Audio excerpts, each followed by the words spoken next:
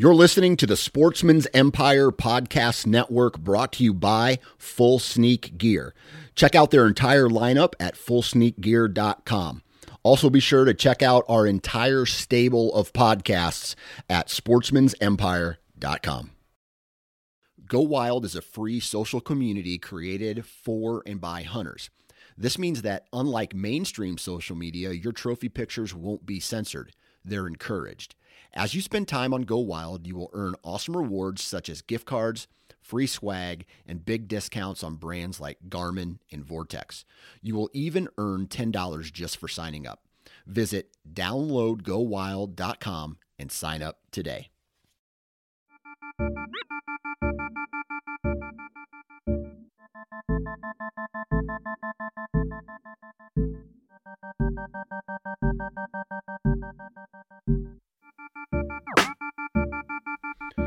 Testing 1, 2.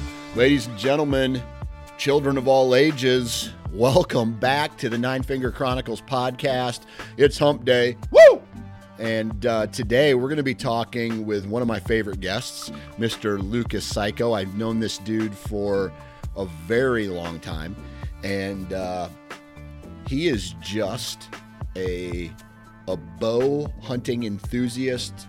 And you can even peel it back a couple more layers and you can say the dude just loves nature. He loves the outdoors. He loves celebrating the outdoors, aka bow hunting, and just hunting in general with his friends, with his family. And really, when you think about it, that is the kind of people that we need in this space, in this community of ours, that just love to spread the good word, that love to participate in it, that love to do it, to participate with other people in it. And it's a really good conversation today, man. What do we get into today? Let me pull up some of the notes that I have here. So every year, Lucas holds a North Dakota opening weekend bow hunting camp at his house or somewhere up by where he lives. And this year he had a whole group of people come up, just like he always does. And they ran into some pretty good deer, and you'll hear the story of that. We talk about what is hunting. That's kind of a topic, a gray area, right? What is actually hunting, especially in this world today that we live in, with all the technology, with all the management that goes on. Is some of that stuff hunting? I don't know. Let's talk about it. And then we talk about rules and regulations. We talk about, this one's basically for me, but I respond to hunting in Iowa is easy. And I comment on that a little bit. Other than that, we talk about the strategy that went into this season. We talk about, communicating with other hunters. We talk about the terrain, the landscape in which he hunts, and breaks down basically the rest of his season, where we find out, is he going to connect on another buck, or a different buck, I should say, in the upcoming months there in North Dakota. So it's kind of a BS session, but we do talk about that opening weekend quite a bit. Love having Lucas on the show, man. He's a guy that I haven't hunted with, and I want to hunt with him. I want to go on a hunt with the dude. So, Lucas, I know you're listening. Let's plan a hunt. Let's plan a hunt. Something different.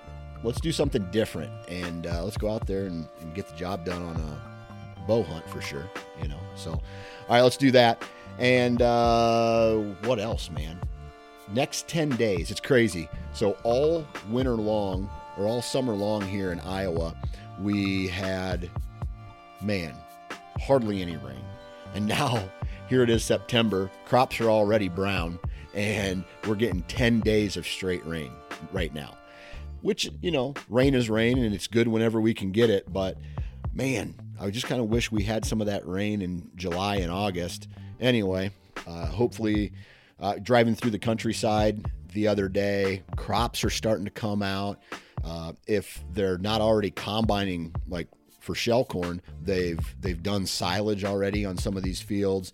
Beans are looking brown, and especially in the area that I'm at, crops are going to be out early this year if the weather stays nice enough for these farmers. So rain's in the forecast. That's a good thing. It always helps. It all helps, and I'm looking forward to this upcoming season, man. I'll be honest, and I cover this. And I don't know if I talked to Lucas about this recently, but I talked to a couple buddies about this, and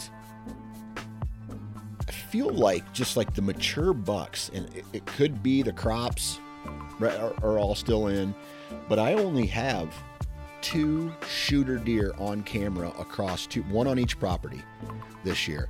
And my main farm, which had like a bazillion, it felt like, shooters last year, there's only 1 this year, and he's not regularly. So, I got cell cams on these farms set up in what I would consider really good pinch points, really good areas, and they're just not triggering. And I think 2 of them might be down because they took so many pictures in a short period of time that the batteries finally died, and I got to get back out there and put some new batteries in. But man, even then, once every 3-4 days, I should have a 3 or a 4-year-old walk in front of my cameras. Not this year. And so I'm not sure what the deal is. There has been some reports, because it's been so dry, of people finding some either EHD, I'm guessing EHD deer. I don't know. I don't find that many deer on the farms that I actually hunt, but I don't know, man. Could be. Who knows? It's happened in the past, and on a really dry year. And I hope that's not the case, because I was hoping to go in to this season all guns blazing, all high hopes. Hopefully they're just in the corn or on a different farm, and then as the crops start to come out, they reposition into the farms that I hunt. That's the hopes anyway. Who knows? Commercials. Let's get into today's commercials real quick. And I really do want to say thank you for taking time out of your day to download the Nine Finger Chronicles, listening to it on the Sportsman's Empire Podcast Network. And I really want to, take an opportunity to just say thank you, because it allows me to live my dream.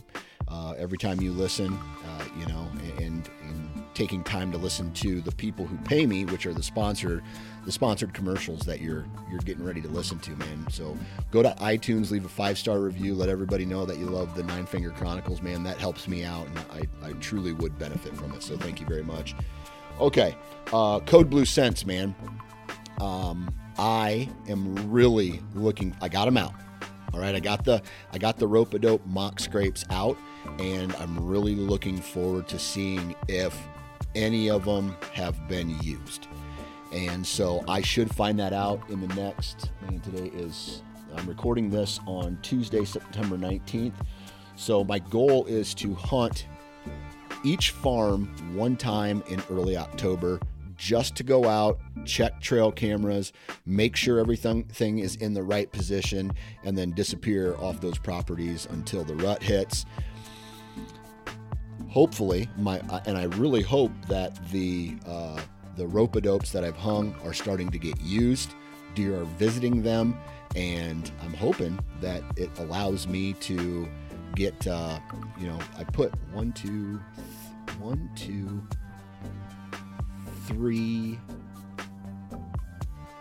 4 of the 5 are within shooting distances from my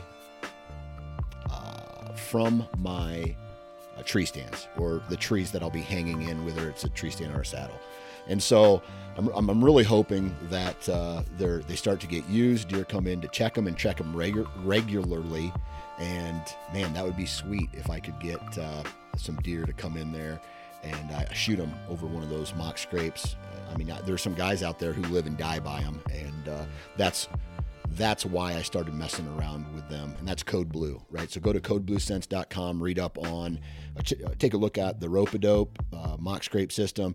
Take a look at their synthetics. They have real deer urine, and they have all of the other scent elimination products like laundry detergent and scent sprays that are out too. So codebluescents.com, discount code NFC20, and that's going to allow you to get a 20% discount on any Code Blue Scents.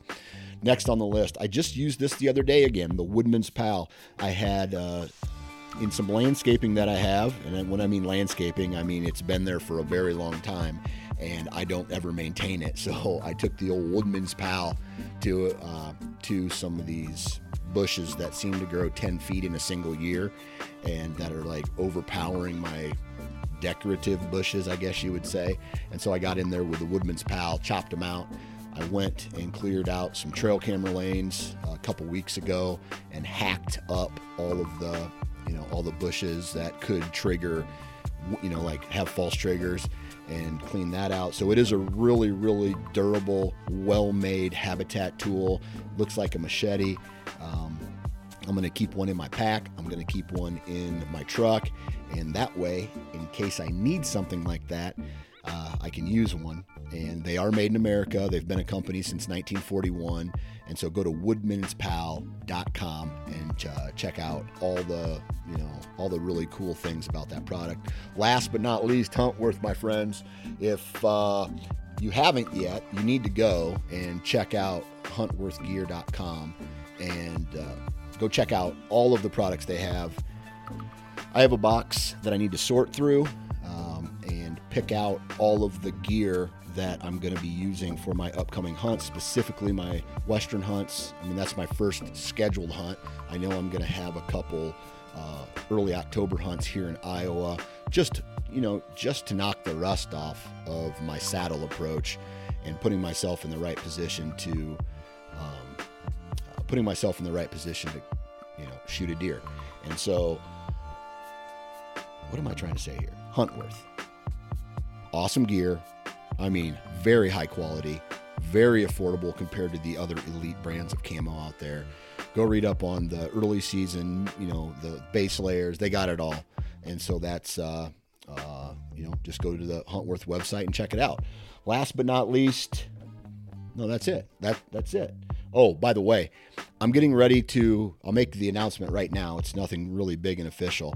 I am getting ready to launch a brand new company called Full Sneak Gear. It's called Full Sneak, and it's going to be an apparel company, kind of like a lifestyle brand. There's other people that are opening those up as well, and I just want to throw my hat in the ring. It's going to be some t-shirts with some kick-ass designs. I'm going to start the company slow with only a couple products. That's where you're going to be able to find the Nine Finger Chronicles hat when it comes out. But really what I'm doing is I'm going to start trickling new products into it, every month or every couple weeks, just so I don't, really the reason I'm going slow is budgeting. And from a business standpoint, I'm going to grow the business really slow, and then I'm going to get to a point where I can drop some bombs on you, and then you guys can go buy that stuff. So be sure I have it's going to be fullsneakgear.com. It's not up yet. There's nothing for sale yet, but that's what it's going to be. And as soon as I get my hat made, as soon as I get my first shirt made, go there, buy millions and millions of dollars of it so I can put that money back into the company and come out with some really kick-ass gear for the whole, everything outside of the tree stand is really what I'm trying to think. There's enough hunting gear brands out there, but I'm talking hoodies, I'm talking t-shirts, I'm talking hats, stuff that's really, really good quality, so that when you take your wife on a date, you can wear a really nice t-shirt, a really nice hat, and then you can drop a bomb on her and let her know that you're going to be gone for the entire month of November. So, okay, fullsneakgear.com. That's coming. Other than that, man, I've talked too long. Let's get into today's episode with my man, Lucas Cayko. 3, 2, 1. All right, ladies and gentlemen, welcome back to the Nine Finger Chronicles podcast. I'm your host, Dan Johnson, and today we are joined by special guest whitetail nut, hunting enthusiast, Lucas Cayko. What's up, man? Hey, how's it going, Dan? Going good, man. Going good. How's everything over there? It's going good, man. Finally, great state of Iowa over there. Yeah, finally the heat broke, and man, we've been having like, I don't know, mornings now in the high 40s, and it's got me jonesing to get in a tree. Yeah, 100%, man. Same up here. Yeah. All right. I think today what we're going to do is we're going to kind of skip the BS session, and we're going to get right into the deer hunting talk today. And what happened was we were recording this, and we had a really good flow, and then we had some Wi-Fi connections, and so this is our second attempt at trying to kick off this episode. That shit happens all the time. So I want to get into a little bit about what we talked about during the first go around, and that was somebody, like, I don't know, did you read it somewhere, or did someone reach out to you and tell you that it was easy, like hunting is easy up in North Dakota compared to where they were, or how did that all come about? Well, I think it's probably all perspective too. Like, it's just a general thing that you hear. You listen to different podcasts and stuff over time, and it's probably more of what's potentially there in several states across the country. What's there to actually kill? What's possible? What lives there, right? That's probably more of the perspective. But people might be loose with their words or however, and just kind of make it sound like, well, they're just everywhere up in those areas, whether it's Iowa or Illinois or wherever it might be, Kansas, North Dakota, whatever. And I don't know that. I don't know that that's the truth. I think there's a lot that goes into it. I think it makes a big deal that big deer live in certain states more so than others. That there's maybe more of them out there. I won't ever deny that. It's just sometimes it's just one of those things. Folks think like, well, if a guy's successful year after year, and that people think like, wow, like it's got to be something maybe a little bit easier than others, know, and so it's just one of those things. But a lot goes into it, and that's where I would say, of course it is. If you're in Pennsylvania or Michigan and you're looking at me in Iowa, and you're saying, man, dude, it's God, it looks so easy in Iowa. It is, compared to your scenario. And then the other thing that makes it easy is the amount of experience guys like us have put into this craft, like the hours and hours of scouting. And I should say hundreds to maybe thousands of hours of scouting in our lifetime. Hundreds and possibly thousands of hours in a tree stand actually hunting and failing all the time. And so when it wasn't easy back then, but for me now, I'm like, it's easier than what it was. And there's years like, so like, I don't know about you. How many years in a row have you killed now? I've never not punched my bow tag since I was like 14. Okay. All right. So you're on a serious, heater right now. Not all those are giants, by any means, young bucks, growing up, working my way up the old totem pole, to get to older and bigger deer. Yeah. But it took you time to get to that point, right? Yeah. Serious time. Yep. Yeah. And so when someone tells me, oh, it's got to be easier. Well, yeah, it probably is easier than hunting, public land right outside of Detroit, Michigan, where hundreds of other people go or whatever, or you hear the horror stories, right? And so, yeah, it is easier when there's way less people in these environments, and there is no public land in the state of Iowa. I mean, there's hardly any compared to the whole state. And Hmm. so, yeah, it is easier but I still had to go through this gigantic learning curve in order to make it look easy. Because Right. I mean, the better you get at something, the easier it looks. You think Kobe Bryant or Tom Brady, those guys make it look like they're not even trying. They're so good at it. Yeah, yeah, and I mean, when those guys, it's all that time put towards it, man. Yeah. It's the time nobody else is doing, right? They're Right. waking up early. It's all of it, Mm-hmm. and like you said, that it's not only the experience, it's the experience in the area you're hunting. Mm-hmm. You know, you get to know these places like Mm-hmm. you might as well live there. Mm-hmm. You spend enough time in them over the years.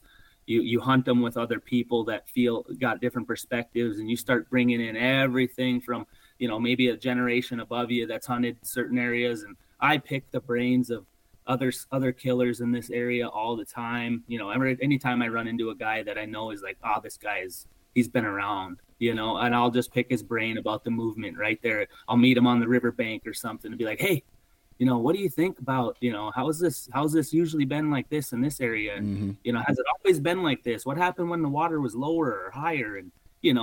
and it's just a constant learning curve that you're trying to, give every advantage to gather as much information, Yeah. and there's just so much that goes into it.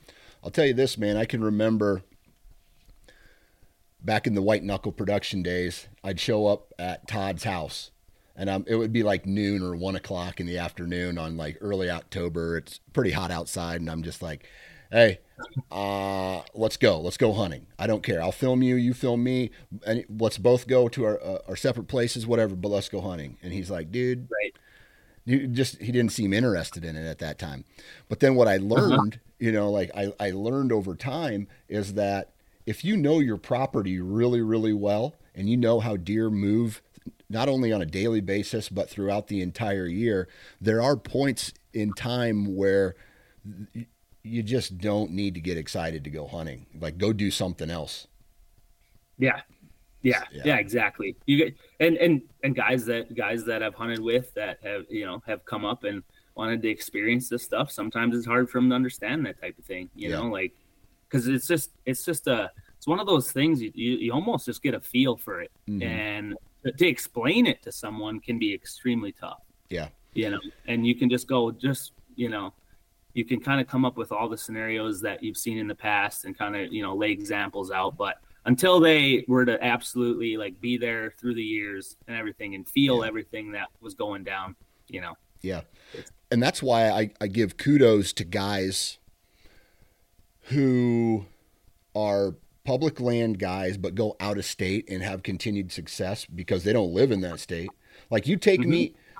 you take Yeah. me out of this environment. You put I've been going to South Dakota for several years to try to chase a mule deer, and it's not easy, especially if you're not out there living in that environment. So basically, what I'm doing is I'm taking 5 to 6 days out of an entire year and hoping it all comes together. Right? I do my scouting, I collect my data over the years and whatnot, but it's that to me it's impressive when someone can take the principles in out of their own state or what they're currently doing in where they live and then transfer them to other pieces, whether they're just like, I don't know, from Iowa to Illinois or from Mm-hmm. Iowa to North or South Dakota in a completely different terrain set. Yeah, I agree. There's every state is so it's got its own thing, and I've only hunted a handful of them, and so I got a lot of traveling to do in my day yet before I'm finished. Yeah. Like my life situation just hasn't catered to running around outside of the neighboring states, Yeah. the right here close to me, Mm-hmm. um, do a lot of coaching and during the fall and winter and stuff with sports, so some of it you just don't have the time to go, but Yeah. someday definitely, gonna hit stuff like that harder and maybe a little bit more in the next few years, um but yeah, it's you're right. It's just one of those deals where, you know, if you can take what you know where you live and apply it somewhere else, great. But I'll bet there's going to be a lot of different things that you're going to encounter, and they're going to be like head scratchers, you know? Yep. So, absolutely. It's all on how you adjust when you get out to those types of places. Yeah. I think the most important thing a guy can do if you go out of state, just grind, man. Yeah. Like you got to accept that it's going to get tough, and you got to just think outside the box. Do everything you can, you know, network with whoever you can network with, you know, make phone calls, you know, knock on doors, whatever. Get as much intel as you can, go out there, get after it. You're going to be able to hunt that place the next year, the next year after, the next year after. You're just going to get better at it. Yeah. And your success may come 2-3 years down the road in that place. Right. You know? Right. That's a fact. All right. So I want to talk about your season so far, which has been really good, I would say. My question, though. Very exciting. What? Very exciting. Yeah. Very exciting. I'll say that. Yeah. Yeah. All right. So, river bottom guy, right? And a lot of the times, water level has an impact on how you hunt, where you hunt, your access routes, all that stuff. Why don't you set the stage for this season by talking a little bit about the water levels and maybe what else you did to prepare for this upcoming season? Hey, it's Kaylee Cuoco for Priceline. Ready to go to your happy place for a happy price? Well, why didn't you say so? Just download the Priceline app right now and save up to 60% on hotels. So whether it's Cousin Kevin's Kazoo Concert in Kansas City, go Kevin, or Becky's Bachelorette Bash in Bermuda, you never have to miss a trip ever again. So download the Priceline app today. Your savings are waiting. Go to your happy place for a happy price. Go to your happy price, Priceline. I guess you know where I want to start is kind of a funny story. Let's do just it. a quick funny story, and because I think this happens to guys. I'm not the only one, but I can be a little bit of a oblivious guy. Like I just kind of just one year after year, this or that. I don't pay attention to everything that's coming out, which I should, as far as regulations and everything. So I went out, and this is no secret. I've told a lot of people about it already and dealt with it. But I went out like a week before. Like it was like the 13th or 14th of August to hang trail cameras. Yeah. Well, I go out there and hang one camera. I'm headed back to my truck. Game warden gives me a text or a call. And I missed it. And then he texted me, hey, give me a shout. There's a guy I know. We know each other, you know, back and forth. We've talked plenty, you know, so we know each other. So I'm like, I wonder what he needed. So I call him and I'm just about back to my truck. He's like, hey, can you wait by your truck for me? I'm just coming out of the woods. And I was like, yeah, absolutely. So he comes walking up. He's got a couple of cameras in his hand, cell cameras. And I was like, he's like, hey, you putting out cameras today? I said, yeah. I said I put out one. And he's like, oh, you're a bit early yet. Quite a bit early. And I'm like, what do you mean by that? Like, he's like, oh, you can't have them out till the 20th. And I was like, okay, yeah. Kind of news to me. He's like, what did you think it was? I was like, to be honest, I thought it was a month prior to season and a month after season, and that was your equipment dates. Yeah. Inside that's just an assumption that's just been that way. Like, but he said, oh yeah, the last couple of years, he said something like it was. I haven't looked into like when it changed, but it's just like it is what it is now, so it's not going to change anything. But so he comes up and he's telling me that, and he's like, so you got one camera out? And he's like, these ones aren't yours? And I was like, no, those aren't mine, you know? He's like, you sure? There's one padlock back there. He's like, is that one yours? I'm like, no, not mine. And he's like, okay, well, we're gonna have to take care of this. I was like, absolutely. You know, it's only been up for like 15 minutes. So obviously, you know, like we can go get the dang thing, whatever. And so he was cool about it. You know, I paid the $100 fine for putting it out. It's $100 per camera, but it's just one of those deals where every now and then a guy just gets caught with like, hey, you didn't read the regs, like you didn't update yourself. Yeah. So I will say that to everybody, like, hey, if you think you know them, maybe just go and review before season, because that one caught me completely off guard. Yeah, that I talked to a lot of other local guys here that hunt a lot and use cameras a lot, and I just gave them all heads up because I was like, I don't know if you guys know this, and like 95% of guys didn't know it. Oh yeah. So it just kind of changed, and nobody even paid attention to it. Yeah. So Dude, I'll tell you this right now, and they change every single year. Yep. I think that I am on. There's one state I get. Man, it's one of the states that I've hunted. I forget which one it is. I'd have to dig through my emails. But anyway, they send out amendments, Yep. like reminders. Hey, check out the new regulations. But they send them in big block text, and they're not bullet pointed. They're not highlighted. And so if they think people are going to read through that, they're wrong.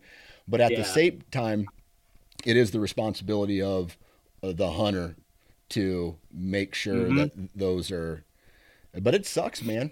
I mean, it's not like you're out there poaching or anything, but it is a reminder to make sure you check all your rules and regulations. Oh yeah, exactly. It's I mean, it's wild, man. The whole thing is, I don't disagree with it at all, but like the only thing I would say with that rule here in North Dakota is if you push that to 10 days before season opens, now all I can think of is that 10 days prior to opener, the woods get flooded with people, and now the opener of season gets that dampening of, hey, the woods just all of a sudden got super busy. The deer just go lock it in. They're like, they're coming, they're not stupid. And so that if there was one argument I had with that was, in which it wasn't the game warden's, fault by any means, but it's just like, I don't know if that thought was taken into effect there. Like, maybe we don't want everybody running around in the woods 10 days or the 2 weekends prior to opener, you know, just all at once. Cause some of these areas are heavily hunted, lots of guys hitting them. And if you get everybody going at once, I mean, it's going to put and it did. This opener was the slowest, toughest opener I've ever encountered by far. It was slow because of a lot of pressure in the previous days. And if that was it, that was it. But we also just, the deer numbers are just, we're just not recovering from, that spout of EHD a couple years ago, really low fawn numbers from what we've seen, I'm talking to other guys around here. I know we got a coyote issue. We saw coyotes almost every day, as opposed to in that, which generally seems pretty odd, like you see a coyote, it's especially just daylight, just running around. It's not real common, and you're not seeing very far when you're bow hunting, number one. So it was odd. I don't know if that's a mixture of it, and then all the traffic and people in there all at one time. Yeah. Possibly played effect. Well, here's what I'll say is you and the people of North Dakota actually, and this is my opinion, actually have a say in possibly changing that rule. So if you band together with enough of your buddies and say, hey, listen, why can't I have it? Now, is it cell cameras or is it all trail cameras? It's all equipment. All equipment. So and that might be just trail cam though. I think I got to go check that because I don't know if they changed that from all equipment 10 days prior, and then you used to get a 30 days or whatever it was after season closed to get all your stuff out. Yeah. But just something to refresh a guy's memory if you're hunting North Dakota and just go check on it. But yeah, I mean, one way or the other. I really don't. I know states are starting to ban cell cams, and I know that's a big topic running around, and wouldn't break my heart if we did that. It just wouldn't. I was having a talk with my taxidermist last night, and he's old school. He's been around forever around here, and he was making some really good points, and with technology and how far it's come, and maybe we're just getting too good at killing deer with our bows, and I think we're not tracking it. That's the thing up here.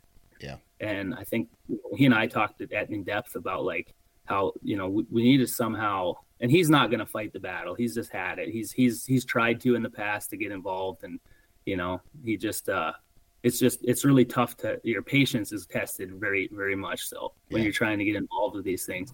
And so, it's more for the younger generation, myself, and other guys coming up that, we have the energy and the push, and we have it to lose too, like if things don't get better and they just continuously get more, I guess, open, right? Where it's just like we get to use cell cams and it gets a little weird, to be honest, with the cell cam thing. Yeah.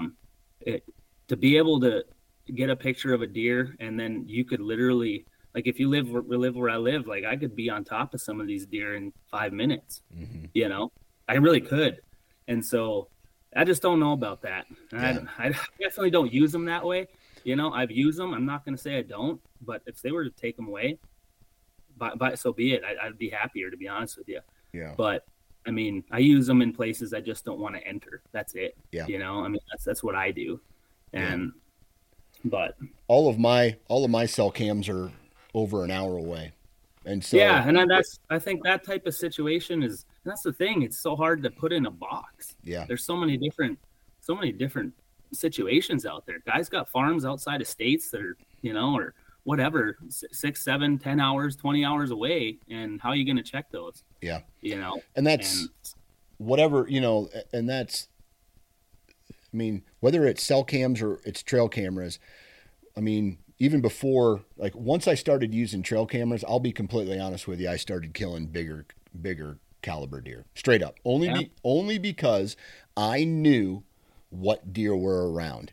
And so it's a lot easier to pass a 3-year-old when you know how many 4-year-olds, 5-year-olds, however many are around. Yeah. Yeah. And so, I mean, that's a good point. Yeah. And I would say that I may not have the same standards if I wasn't able to use trail cameras. Like, I mean, this past year I passed a couple 145 class 4-year-olds, a couple of them. Mm-hmm. I may not have passed those deer if I didn't have trail cameras out, knowing what was in the area. And so, right. I don't know, man. Here's what I say is just go out and hunt your own hunt, because you look at how, especially here in Iowa, how people hunt. It is have a property, plant food plots, sit in a box blind. Yes, there's the run and gun crowd and things like that, but for most of the people in Iowa, they have access to private where they're able to manipulate the habitat, and they can go in there and they plant food plots or, the habitat work, and they have the cell cams over it. So they know exactly what specific deer are doing almost all day long. You want to hear a number? You want to hear a number that a rumor that I heard? I'm not going to say who it is, but there is some people out there who use a lot of cell cams to track their deer across all their properties. And I heard that their monthly cell camera bill was $3,500 a month. Another day is here, and you're ready for it. What to wear? Check. Breakfast, lunch, and dinner? Check. Planning for what's next and how to save for it? That's where Bank of America can help. For your financial to-dos, Bank of America has experts ready to help get you closer to your goals. Get started at one of our local financial centers or 24/7 in our mobile banking app. Find a location near you at bankofamerica.com/talktous. What would you like the power to do? Mobile banking requires downloading the app and is only available for select devices. Message and data rates may apply. Bank of America N.A., member FDIC. Wow. Wow. What? like what? You know what I mean? It just blows my mind, man. I pay, and I think I'm crazy for spending $100 a month on however many cell cameras I have. Yeah. That's crazy. That's crazy. That's a house payment. 2 house payments. It's wild. It's wild. Yeah. And they maybe only do that for, 3 months out of the year or whatever, but it's still a lot of money. Yeah. And that's a lot of cameras. It's a lot of surveillance. It's I'm not judging it by any means. I mean, like you said, it's to guy each has to do what he if it's legal. It's legal. So, I mean, do what a guy needs to do, right? I mean, some guys just have zero time. They have zero time to do anything outside of getting out once a year to hang the cameras. They put their solar panels up on them. They don't have to touch them. And they just go all right, if I'm going to have a very minimal amount of time to go hunting, I got to make sure I have that one day or 2 or 3 or 4 a year that I feel extremely like very, very confident. Like, okay, he's there. That one's happened. It's pattern. He's moving around in that area often. And they go in there and they have a good hunt and they kill and they're happy and their family's happy and it works. It's just, man, like I said, that putting it in a box is so hard too. Yeah. You know? Okay. I just Googled what is hunting. Okay. And so, according to the Oxford Dictionary, hunting is the activity of hunting wild animals or game, especially for food or sport. Okay. Okay. So that's hunting. Says it's an activity. The activity of hunting is managed. I want to hear your thoughts on this. Is managing, let's just say 1,000 acres of food, like food plots, timber stand improvement, habitat improvement, cell cameras all over the properties, documenting every deer, knowing where they bed right now all day long, like having it mapped out, food all year round, like every decision you make on that 1,000 acres is for deer. Then you go and October 1st comes and you can start to hunt, right? Is that hunting? That's the wildest question out there right now, isn't it, Dan? I think so, man. That's like one of the, I mean, it is. To answer that, it's like you said, I think it comes down to whoever's doing it and what their perspective is. Yeah. And what they want and what they have available, and their whole life situation, right? Some guys, that land is handed down from generation to generation to generation. And I'll tell you what, if I had even 500 acres handed down to me, I guarantee you I would be getting into the same thing, doing the same stuff, because I think it is a fun thing to do. And I think that's why people do it, is it's extremely fun to create this magical habitat where these deer get to grow up to be something that's, mind-blowing to most people. Yeah. And I can respect that. Now, is it something that I'm interested in, like right now, and the way I grew up and how everything happened for me? No. Yeah. It's not something I want to do. I have the opportunity to do it on a private piece. I choose not to do it. Yeah. I know the guy, he's the most friendly guy. He has all the equipment. He's asked me before if I ever wanted to do anything and, use the equipment or whatever. He said, go for it. I choose not to. Yeah. I like to go in there without having any play in what's going on with the deer. That's how I like to be, and it has nothing to do with, looking down or I have good friends that do this, that go out and take care of their properties. Really good friends, great guys, love them to death. And, and I've had them invite me to come to their places and hunt and stuff like that. And it doesn't quite intrigue me very much. It just doesn't, Right. I would do it just to have a good memory with them alone. I would do that just because that's the reason, though, is to go and be with them, hang out with them, see their property and see what they do and get a feel for what they do, know? Yeah. Man, I just, I wish I could sit here and spit statistics out and say, this is the direction hunting is going. But my gut feelings just keep going down the direction of a pay to play, raise the, the tags are going to get higher in some states. The, access is only going to be limited to people who are allowed, who have the land, who own land. And meanwhile, like, especially in Iowa, man, every single year I see it or I hear about it where a piece of land is sold and it's sold to maybe a non-resident or someone who's not from that area. And I don't know shit. I don't know shit about land, man. Like, other than what my grandpa taught me about it, as they were farmers. And I just feel like there's all these layers that are not good, that are pushing hunting in the direction of having to pay for it. Like, if you want to go on a hunt, you're going to have to use an outfitter, or you're going to have like the local boy knocking on doors to get permission. That's all going bye-bye. That's just my gut feeling. I know. I agree, man. Like, I worry about it. I was talking to, like I said, my taxidermist last night, and I said, man, I'm worried about the direction of everything. Just like you said, like I struggle back and forth with technology and where everything's going, and the success rate of bow hunters and everything that, you know, he made the comment, and he's like, ban all trail cameras, make everybody hunt with a recurve, and we'll see.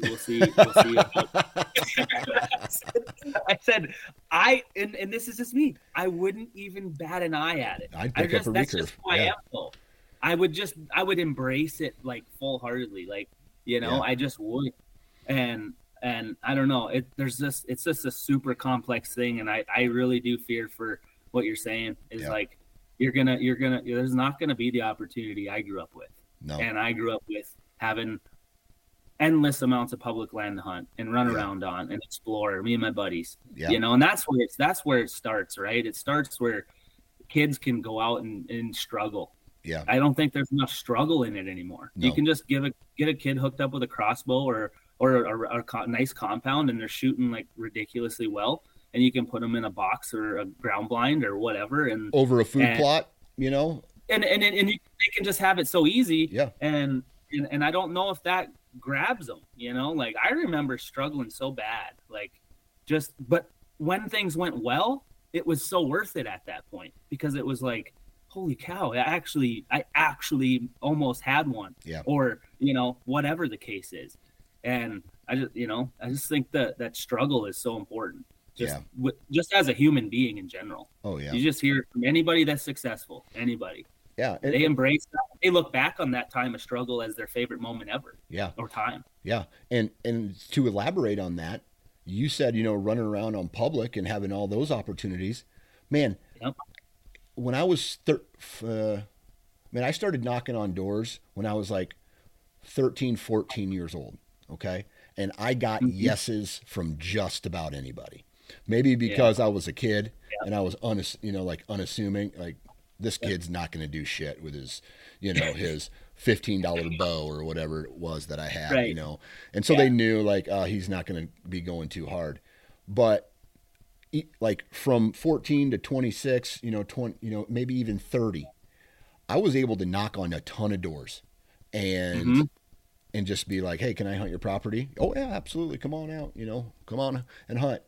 And in Iowa, you can't do that anymore. I mean, there's, especially in the eastern and southern part of the state, it's owned by someone. I mean, I'm not saying it's a 0% chance, but it's very low, because the cat's out of the bag, man. There's money to be made from whitetails.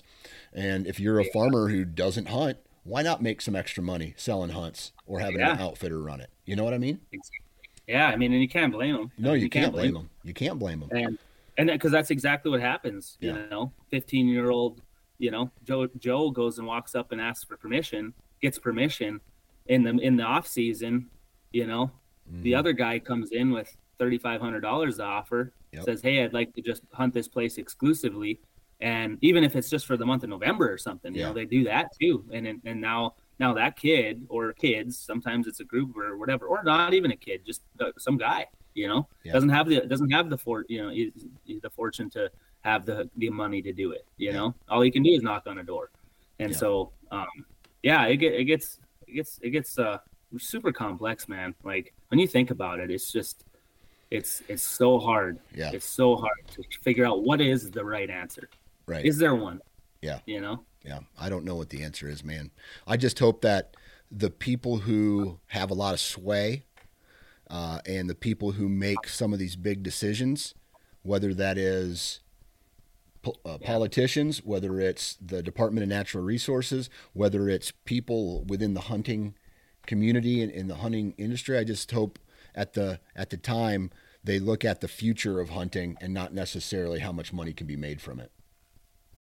When you need mealtime inspiration, it's worth shopping Kroger, where you'll find over 30,000 mouth-watering choices that excite your inner foodie. And no matter what tasty choice you make, you'll enjoy our everyday low prices, plus extra ways to save, like digital coupons worth over $600 each week. You can also save up to $1 off per gallon at the pump with fuel points. More savings and more inspiring flavors make shopping Kroger worth it every time. Kroger, fresh for everyone. Fuel restrictions apply. Yeah, and the question that comes to mind for me is, does it have a future without the money attached? Yeah. That's the shitty question. Yeah. Like, and it's like, I have to say that if it doesn't have value, it's like it doesn't matter anymore in this world, you know, where it's going. And that's the sad part. Yeah. You know, I think it does. That's where I'm optimistic, right? Yeah. I feel like if the hunting media side of things collapsed and there was no more hunting on YouTube, there was no more hunting on, the outdoor channel, that all went bye-bye, Carbon TV, it all went bye-bye. I'm still hunting. You're still hunting. I'm still hunting. We're still hunting. Right? Everybody's still going to hunt. They just can't, they can't enjoy it from an entertainment standpoint. Yeah. Yeah. Yeah, you just gotta. Yeah, you gotta wonder.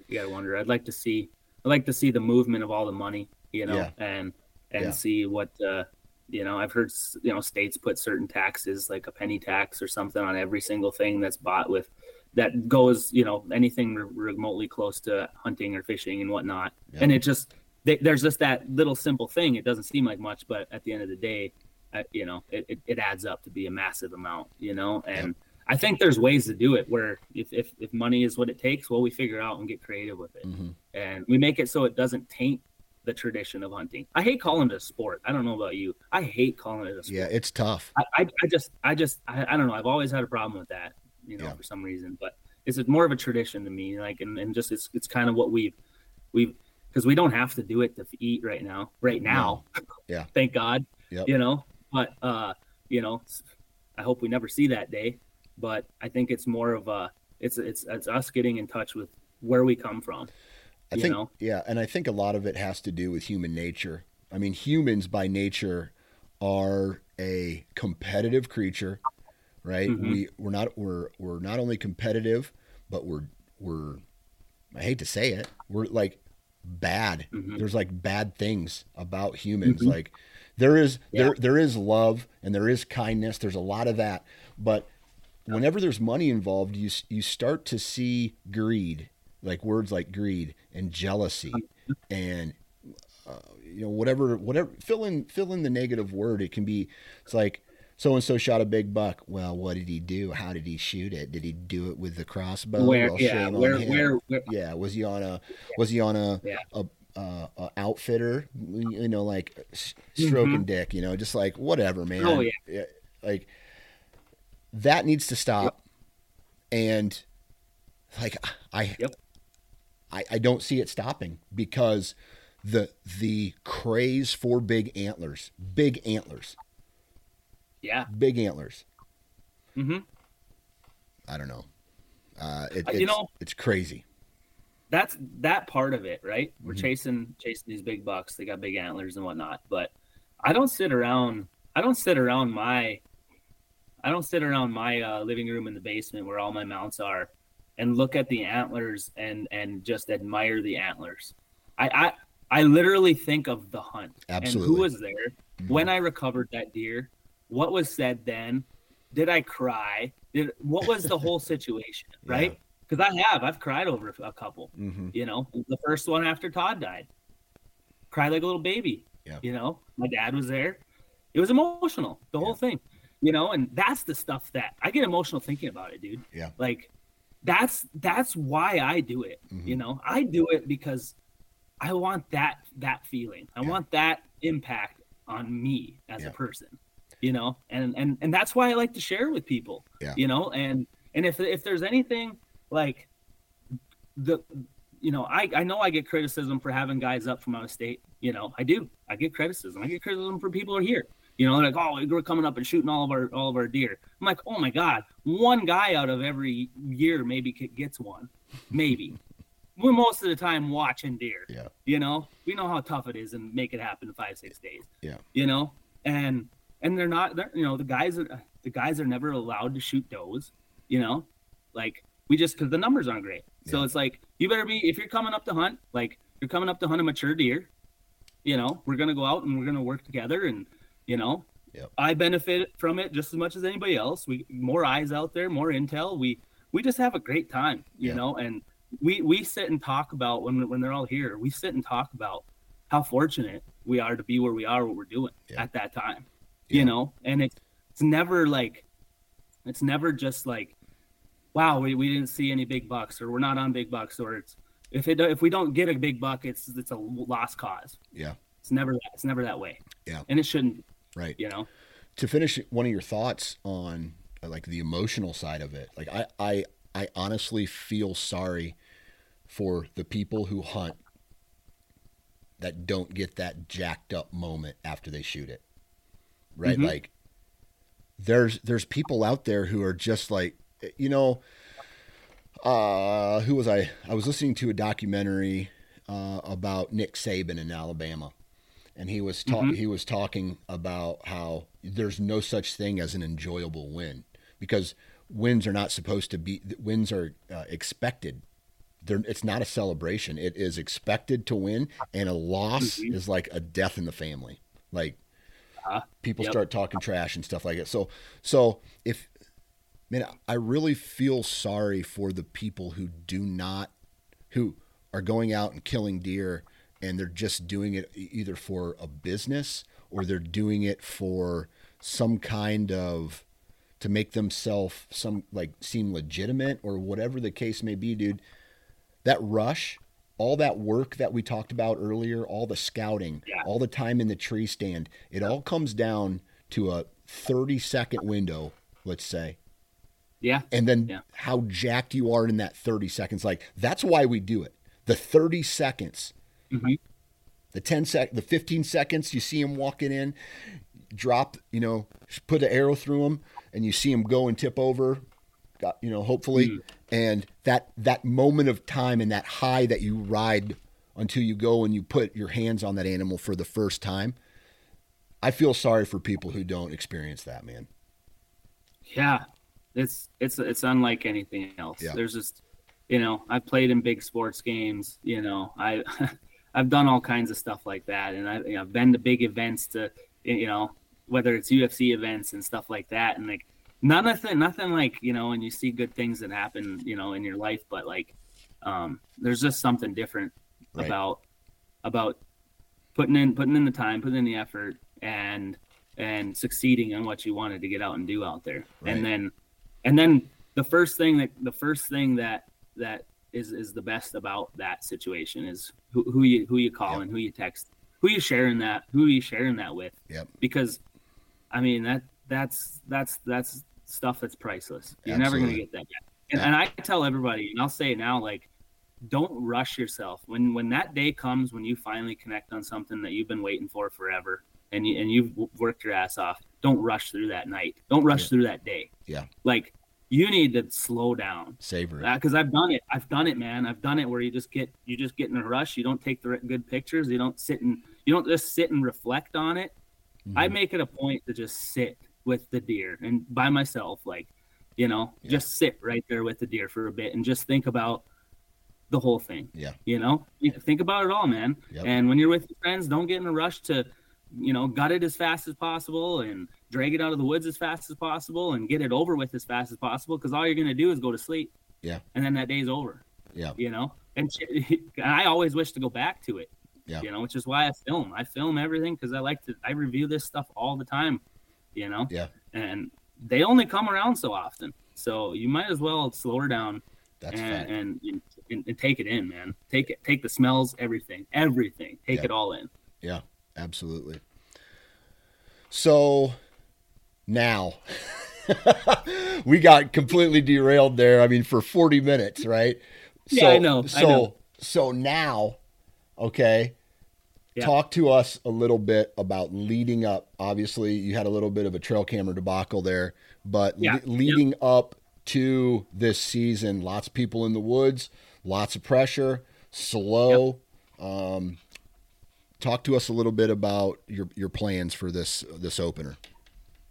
So, big thing was we were going into it really in the dark. Like I had that one good deer, big 8 with a flyer, had him on camera, and I got a picture of him. Like, I think it was like the day before season, finally got a picture of him. And, so knew of one good one. I always knew there was going to be somewhere, it just more so it was like our approach as the guys came into deer camp, and we do an opener deer camp every year, anywhere from 3 to 5, 6 guys sometimes, it just depends on who can swing it. We had a guy come up, he was hunting Montana, he stayed at the house.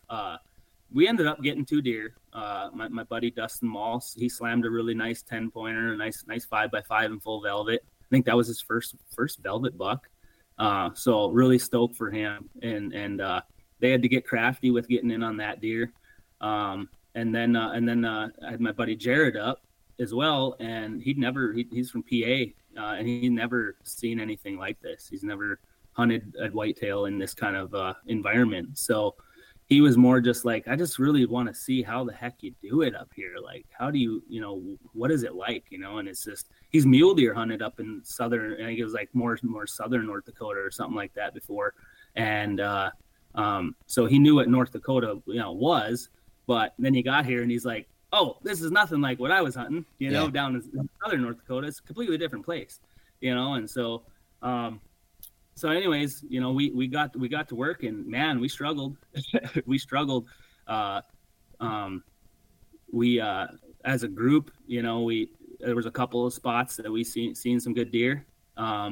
Nothing that everybody was really getting fired up about, but one morning early on, Jared and I were sitting in the same tree, and more so just trying to get to know each other a little better. Never spoke on the phone and text and stuff a lot, but just wanted to hang out together a little bit. So I sat with him, and that's when the deer he ends up killing come in to 30 yards, and never presented a shot. Never. It was just it was a funny situation. He did what we didn't think he would do. Like, he came in to where we were hoping he'd come, but he went through a completely different area, almost made his own tracks, like, where we were on a big heavy trail. Mm-hmm. All the deer use a big heavy trail. And what does the big guy do? He doesn't do anything that you wanted him to do. Right. So he slips away, and for the next, we knew how big he was. We got a glimpse of him, and I was like, holy moly, dude, picket fence. Like, I have pretty certain I've never seen that big of a velvet buck, yeah. and from the tree stand. And so from that moment on, he and I just, we ended up covering 100 miles on the river between he and I in that boat. And we had a couple other guys in it here and there, but we were traveling the farthest to get to this area where this buck was. Yeah. And so I was like, well, let's see if we can make it happen. What happens if there's essentially 2 options to try to kill this deer every time, there always wasn't, it was just one of us hunting him sometimes or whatever throughout the week, because the winds just weren't working. But we struggled. We didn't, between the 2 of us, I think we went 4 days or 3.5 days not seeing a single deer, from the time we had. So we discovered that that group of deer, after that last morning of the last day, it was like evident that we must have screwed up somewhere along the way. Like, we thought we were hunting perfectly flawlessly, coming from the river, using the wind perfectly. Entrance exit was very low impact, doing everything that you think is perfect. Yeah. Well, it was evident that them deer had moved, even all of them. Like, there was 10, 12 deer we saw that morning when we saw him. Not a single one since. Kind of weird, right? And so we got to looking at it. I was able to gain access to some private to just cross their land. I called the landowner, and good thing I know the brother of the owner, and put in a good word for me and said, yeah, he's good. You can trust him. And we were able to just cross their property to get to the public that we needed to get to. Oh, that's awesome. We scouted that. Yeah, we scouted that afternoon. his last night, Jared's last night being here, and we found what we were looking for. Big fresh tracks out on basically just a willow bar with a few trees on it. And so we also found 2 areas that we thought he could be in, 2 separate areas from where we were really hunting. And it was just kind of the one of those deals where, all right, we just got to split up and see if we can have them pinned down here.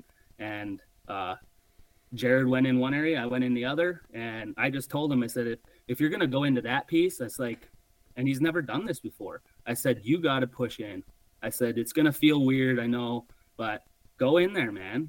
Go in there, scout, challenge yourself to figure out where the best spot to kill this deer is. Mm-hmm. Go in there, trust your gut, follow the tracks, read the sign, hang your tree and hang in your tree and kill him if he comes through. And he did. He went in there, man. And I bet he was within 50 yards of that deer when that deer got up, because he shot him at 850 or 849. And last light was 859. So he shot him at the very last moment. Yeah. He didn't even know what he shot, basically, because it happened so quick. Yeah. He had a quick glimpse, shot him. So I need to talk about a little bit about the logistics here. You have, how many guys came up for camp opener this year? We had, I think it was 6 guys plus the guy that was hunting Montana. Plus the guy who was hunting Montana. Okay. Yep. So that's what it was. 6 guys hunting North Dakota around by your house. And we were spread out quite some ways. Yeah. We were going all over the place. So meeting back at the house. Yeah. So for the guys who were not from North Dakota, right? You obviously have a ton of intel. You have, history on specific deer.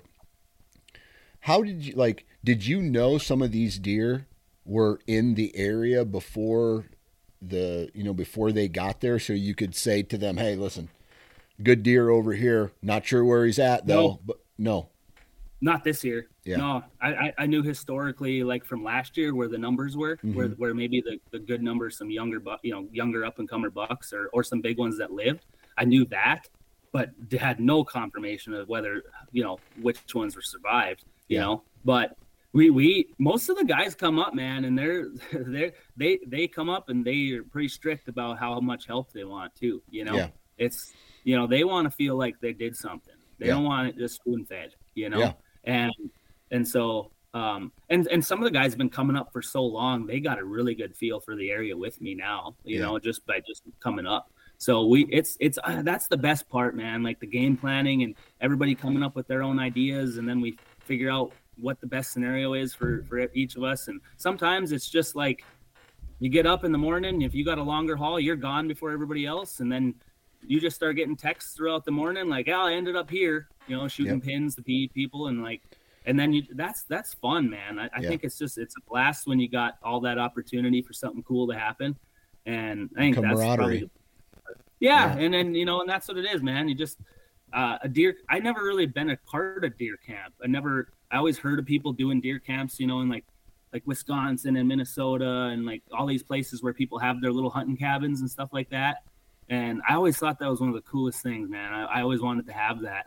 And we used to do something similar like that up here years ago, where everybody was doing deer drives. And you got together with everybody, you did deer drives all day, all weekend, and you had food at the end of the day or breakfast in the morning with everybody. And I just missed that. So I started, seeing if there were certain guys and wanted to come up and would do that, and have a little bit of a deer camp to start the year off.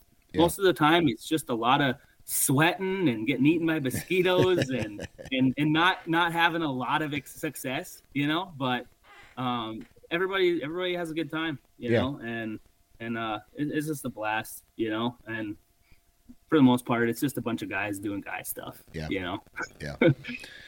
So, okay. So I think one of my original questions was water. Where was the water level at? And obviously you guys, you mentioned you put a lot of miles on the boat. So I take it the water levels benefited you this year. Well, it was actually significantly tougher to navigate the river than it has been in past years. Our river level was extremely low. Okay. So, so prior to them coming up, I had went out with my son and we charted the main channel of the river, because it's about a third of the river is main channel and the other 2/3 of the river is sandbar, or just barely any water in it, so you can't travel it with a boat. So you got to go out and map it out and chart it and make sure you're on the channel the whole way. And it bounces across all the time, the main channel. So that's what I went out and found.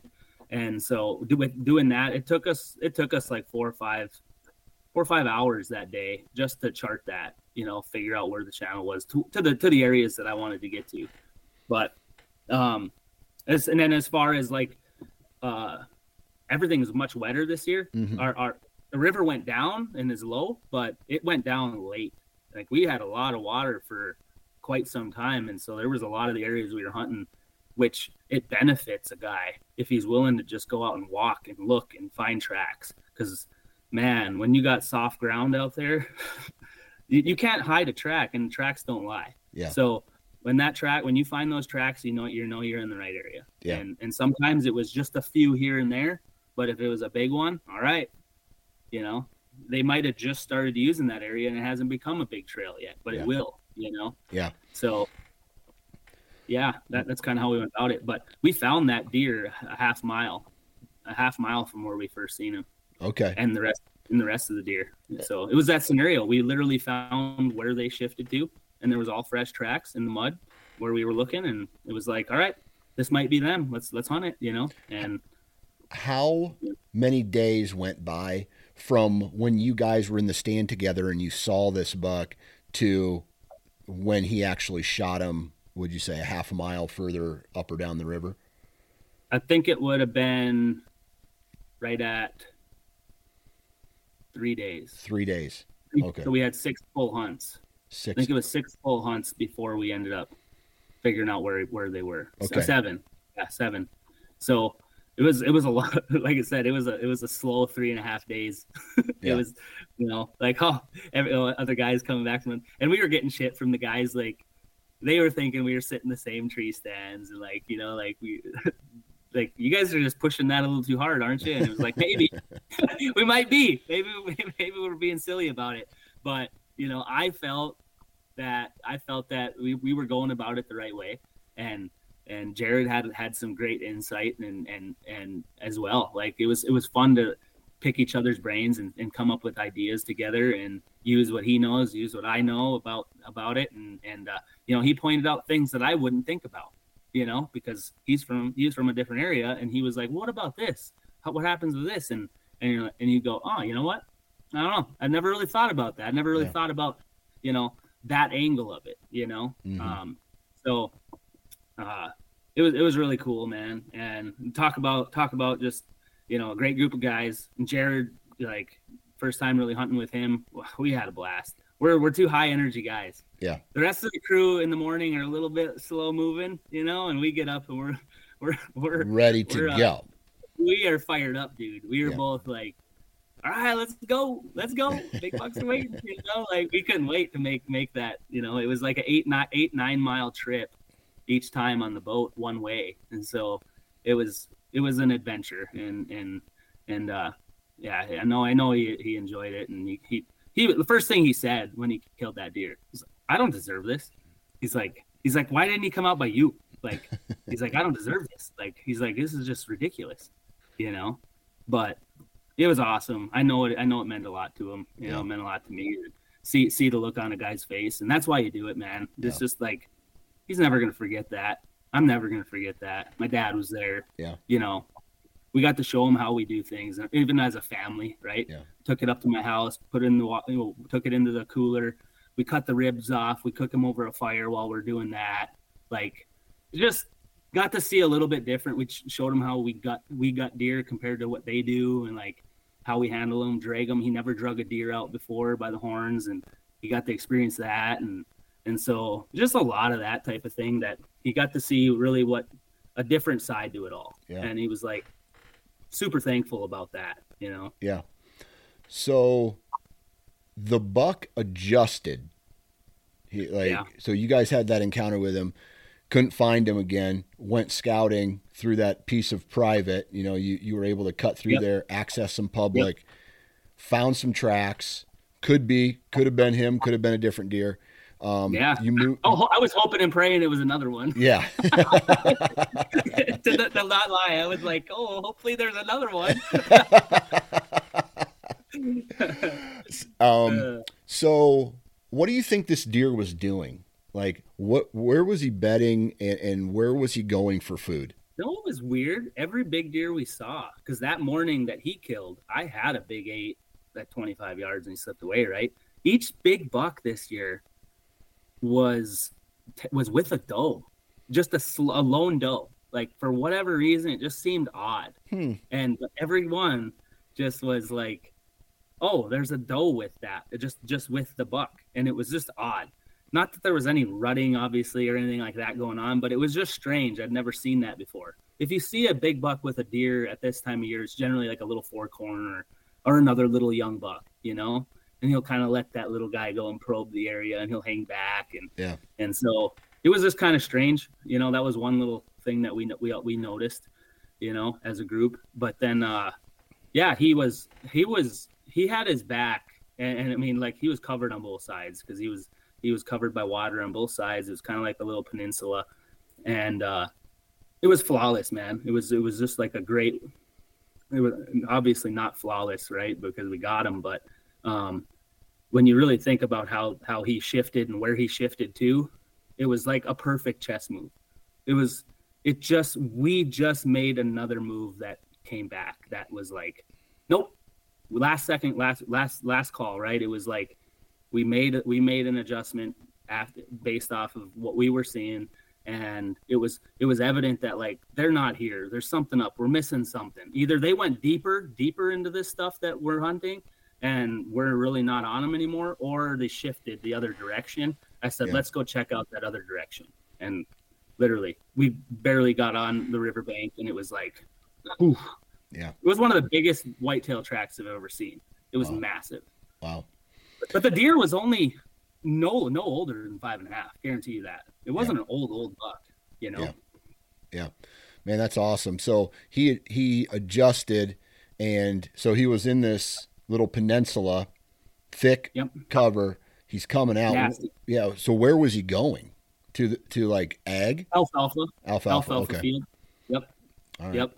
All right. Yep. He was, you know, where we first encountered him, he was at least 900 yards, you know, from the fields, way back in the stuff. Mm-hmm. And, you know, and then this time he was, you know, at least 500-600 off of it as, you know, as his path of travel. Yeah. So it was something that, like, oh, I said, it's your last night, man. Like, if you're going to go there. And I gave him the choice, because he was like, what do you think where do we need to be? Who needs to know to go where? And I said, I'll tell you what, man. I said, I'm pretty confident in both of these spots, you know? And I said, you know, I'll let you make the call, you know? I said, I'll let you make the call. Where do you want to go? What do you want to do? And he said, I don't know. I just got this weird feeling about that spot we just checked out. Mm-hmm. And there was much less traffic, really. There was much less deer traffic in that spot. And we hadn't hunted it at all. So it was a risk one way or the other. And that deer obviously was a half mile the other way. And so when we first seen him, so it was all that taken into account. And he said, well, I'll go over there. I said, under one condition, like, don't settle outside. Because it was warmer. It was like 82 degrees that day, that final night. And I said, don't settle outside on the edge. Like, just don't do that. Like, I'm just going to challenge you. Like, do something you've never done. Go in there, you know? Yeah. Follow the tracks, read the sign, go slow. The wind was blowing hard enough. Like, if you get to a point where you just don't think you can go any farther, then hang up, you know? Figure out where you need to be. But I said, just go in there and see what happens. Figure out, read the sign, and just see if you can put yourself in the right spot, you know? And he was like, "You're all right, man." He's like, I'm down. I've never done it before, but I'm going to give her my best, you know? And, you know, he went in there, and when we went in to get that deer after he shot it, I was like, perfect. I was like, look at this, man. I was like, this is where I would have been. Like, this is what I would have done. Like, and he's like, well, I learned some shit this week. so I was happy for him. I'm glad. Like I said, I want guys to be able to feel like they did something, right? Yeah. I don't want to just, like, here and run the whole show and, like, put them everywhere and, like, and most of them don't want that anyways. And I just try to encourage that part of it of like, just go out and make some mistakes, man. Like, that's the only way we get better, you know? Yeah. So. Absolutely. Absolutely. Well, the last question I have for you is, okay, so your buddy came in, he smoked a giant. Are there any giants left in North Dakota for Lucas?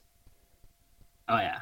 That one I had, that got a bone to pick with that one that slipped away from me that morning. So we nearly doubled up, right? I almost got that one.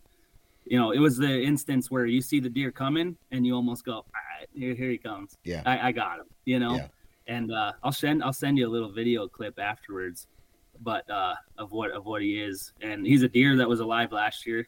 I knew of him last year, and he was a 4.5-year-old, and wasn't ready to die. Not by my arrow, but if somebody else wanted him, by all means. But I recognized him right away, and I go, all right, let's go. And it's the oddest thing. Like, I came out of the woods that morning smiling ear to ear, even though I wasn't successful. I didn't get him. Yeah. But first thing I did when I picked up Jared was go, I'm on one, dude. I'm on one. We get to go at it, Like, I get to keep hunting, know. So heck yeah, man. That's awesome. So what is the goal for the rest of the season then, man? Well, hopefully we catch up with that deer or anything else that pops up along the way. Got some other stuff planned. That I'm gonna be doing some stuff out of state. Might try to make it to Wisconsin. Minnesota and South Dakota is always an option. Yep. Got a lot of coaching to do. Just started flag football up, so you know that too. You do all of it as well. So we be really busy. Got both daughters in volleyball, so we'll be just getting out when a guy can. You know, that's a fact. But it'll be good. It'll be good, man. I'm excited. It's the struggle. The struggle is always welcome for me, anyways. It makes me get out there and expand. I don't know every little spot of these river bottoms by hand yet, by the back of my hand. So I get to go and explore some new areas and whatnot, just to try to find a little bit more to chase, and then I'll do it. So yeah, it's gonna be good though. That's awesome, man. Well, I'm sending good vibes your way, man. Hopefully you slay this fall, and man, it's a pleasure talking with you as always, and thanks for coming on, man. Yeah, hey, it's always a great time coming on, dude. I appreciate it. And there you have it, ladies and gentlemen, another episode in the books. Huge shout out to Lucas. Huge shout out to each and every one of you for taking time out of your day to download. Please go to iTunes, leave a 5-star review, or wherever you download your podcast. Follow me on Instagram. That'd be nice. I'm really not on Facebook anymore.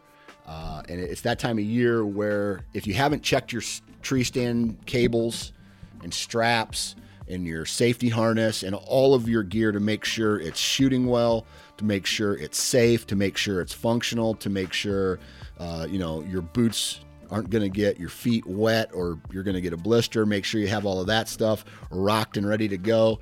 Because if you're not already hunting, opening day is coming very soon. And I'm sending good vibes to all of you. Hopefully all of you have the success that you need, that you want this upcoming year. So good vibes in, good vibes out. And if you're going to be in a tree, wear your damn safety harness. We'll talk to you next time.